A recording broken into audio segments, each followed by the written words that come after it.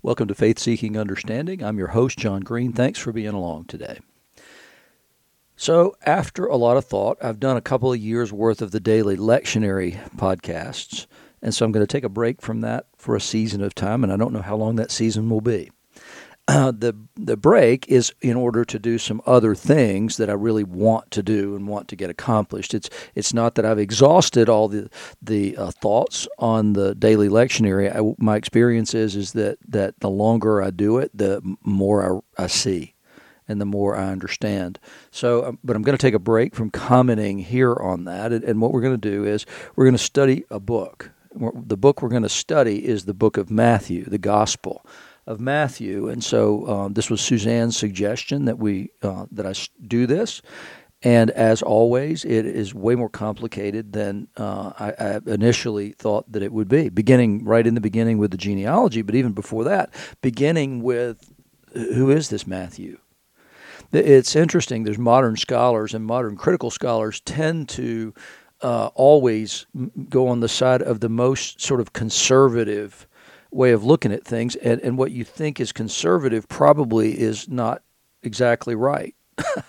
The view of most scholars, or many scholars today, particularly those who are not typically deeply invested in the gospel itself, but who study it more as a literary work, is that Matthew the Apostle didn't write it. Well, there's no particular reason that they say that. To be honest with you, the argument against his authorship is not much, to be honest, because it's based on essentially that there's no place where he defines himself as Matthew the Apostle. Well, but the problem with that is that there's no evidence that this gospel ever circulated any way other than being attached to Matthew. And so it's odd that you would say that. And then one of the other arguments is it's written in good Greek, but Matthew was a Jew. Well, yeah, he was also a Roman tax collector.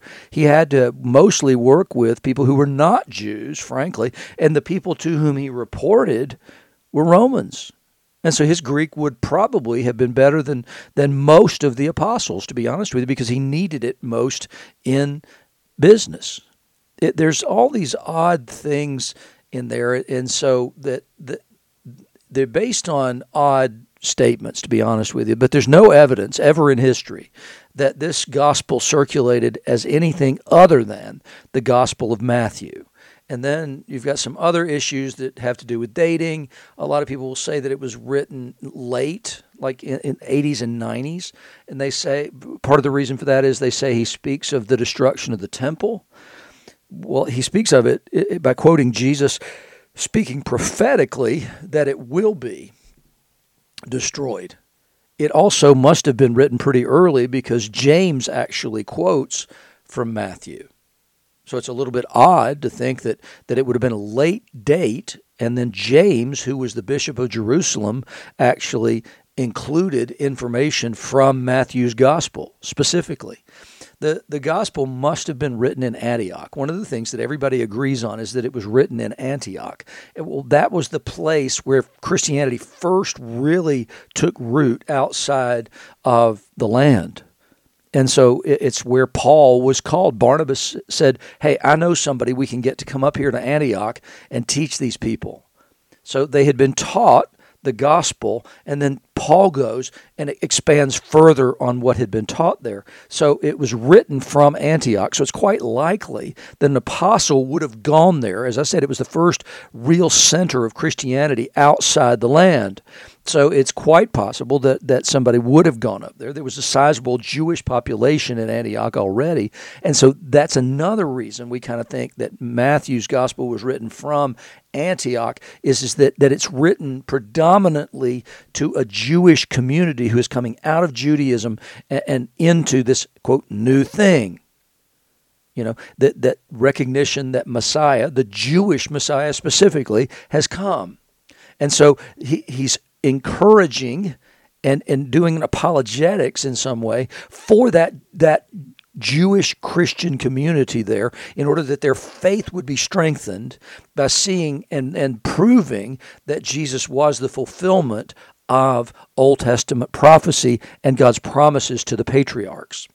So the arguments against his authorship basically boil down to things like, well, he never identifies himself as Matthew. He uses, supposedly, some information from Mark, and Mark wasn't an apostle. No, what we believe about Mark's gospel is that he is the John Mark who Paul speaks of, and he's also the boy who ends up naked at the trial of Jesus because the cloak is grabbed and he runs away. And the belief is that he is Peter's amanuensis. In other words, Peter dictated his gospel to Mark as his sort of disciple. And so it's really, in some ways, Peter's gospel under Mark's authorship. And Mark obviously adds some information to whatever Peter would have told him, because he adds that little weird detail I told you about at the trial of Jesus, the young boy whose cloak is seized and he runs away naked. I can remember a time, this is many years ago now, that we're in church on a Sunday morning, and that part of Mark's gospel was read, and I was sitting right behind a guy who he and my wife Suzanne were in a small group together. He and I knew each other, but that's about it. He's actually a priest today. But that part came up, and he turned around and looked at me, and I was looking at him, and both of us were just baffled by this. And it was really weird because, like I said, it's not like we were good friends or anything like that. I didn't know what his faith was really any more than, he's another guy who comes to church on Sunday morning. And this is in a season when I was moving towards going into ministry, and unbeknownst to me, so was he. But it was really weird that these two guys who ended up being Anglican priests, sitting in a church service, hear that part read, and we both looked at each other in absolute amazement. It was a really weird little coincidence that I'll never forget. But anyway, so what we get here is these arguments against Matthew's authorship that are based in he never identifies himself as the author, that it's written in really good Greek, and that he uses Mark, and Mark wasn't an apostle. So why would an apostle quote then from a guy who wasn't an apostle? Well, if you understand what the church has always understood, that Mark was really Peter's gospel, it was his pulling together of what he learned from Peter, then you can understand why that might happen. But I'm not sure that it did. Let's just go there. It's difficult to tell which is which in things. And then, like I said, the authorship dates, they want to give late dates, but that's the most conservative position. It feels like a liberal position, but it's more conservative because it's based in what we don't know. And if we don't know something, then we're going to tend to make it later in time and say that, and it's based in the idea that what Jesus said wasn't prophecy, and it was prophecy, but the only reason Matthew actually included it was because it was after the fall of the temple, and so the prophecy had already been fulfilled. And those are conservative ways of estimating things, to say, well, yes, it's prophecy, but would Matthew have included it if it hadn't come to pass? So that's a conservative way of looking at it, and it's conservative to say we don't think Matthew the apostle wrote it, largely because Matthew never identifies himself as the author. But if we look past those arguments and see that this gospel was always circulated under Matthew's name, that James quotes from him, which changes the dating on it, and then also that Matthew would have spoken probably the best Greek of the entire group. And it's quite possibly one of the reasons that Jesus chose him, so that he would be the one who could write that gospel. So, but it's odd in so many ways that Jesus chooses Matthew. I mean, you can just imagine Matthew is an outcast in Judaism. He was wouldn't have been particularly well liked by anybody, but particularly by the Jewish community. The reason he wouldn't have been liked by pretty much anybody was he was a tax collector. And a tax collector, the way that tax collection worked in the Roman Empire, particularly on the outskirts of the Roman Empire, as he would have been in Israel, is that you bid on a territory. And so that territory was whatever the Romans determined it to be, and they would let the job of tax collection out for bids. And the way it worked was you looked and you basically came up with an idea about how much the value of the assets in that area would be. And then the highest bidder said, okay, whatever the tax rate would have been, they would have said, okay, let's say the total value of all assets in the area, and then the income that would come in through trade, because you would tax things brought for trade. Though that would be, let's give it just a number. So it's $1 million, let's say. And then let's say that the rate was 10%. So the rate was constant. So you would bid and you would say, okay, I think I can, I think minimally I can collect $100,000 here. And so you would bid $100,000 if you thought that was the, basic value of things, and then apply the tax rate. Then you would say, okay, I think it's worth this much. I'll bid this much. And then what happened would be you would value those things higher. So if Rome was satisfied with your bid, then the way you made your profit was to value things at a higher level, because you prepay that amount, that $100,000. You'd be paying that to Rome in advance. And now it's up to you to go cover that and then to make whatever income you can. And so there was a great incentive here, particularly when you consider that greed is a fundamental sort of part of our character. Then there's easily an incentive to overvalue everything. And so when you overvalue everything, then because it's coming to your pocket, right? I mean, it's not like you're a representative of the state. You're a private contractor with the state. And so there's a reason for your income is going to be based on how much more you can collect over what you paid, minus your expenses as well. So that's the issue. And so, well, nobody is going to like that. I can remember, if you've seen the movie The Christmas Story, the book that it's based on is In God We Trust, All Others Pay Cash. So it's a sign in a bar, actually, that is owned by one of Ralphie's childhood friends by the time he grows up. So that story, though, included at that time in Indiana, apparently, that they did the same thing. And so the tax man would come to your house and would look and value your stuff, not just the house, but your stuff. And then you would be liable for paying personal property tax on that. And so he recounts, Gene Shepard does, the writer, recounts in there a memory of the tax person coming. And it's comedic, so it's not, literal. But you can see it. They come in. Well, look at that rug. That's a nice rug. Well, not really. Look, it's got this little tear here, this little burn mark here, this whatever. And so there's this argument that goes back and forth between the tax man and the father, because the father has every reason in the world to want to keep that number suppressed. The tax man, he works for the state. So his motivation is not even the same as Matthew's would have been. Matthew's motivation would have been way more direct. I mean, the tax man gets a salary. Matthew is working for his salary by these valuations. And so he would have been disliked by almost everybody. And so for him to have been called by Jesus would have been quite a shocking thing, probably first to Matthew, but then specifically to the other disciples and those who were kind of around the apostolic group. It's like, I can't believe this. And so you see that at one point, because Matthew gives a banquet. When Jesus calls him, he gives a banquet and he invites his tax collector buddies and other people to come. Well, his friends wouldn't have been, pillars of society. They wouldn't have been the people that other people respected and loved. And so while they're gathered around, some of the Pharisees are there in the house, and they lean in to the disciples and they say, "Why does your master eat with tax collectors and sinners?"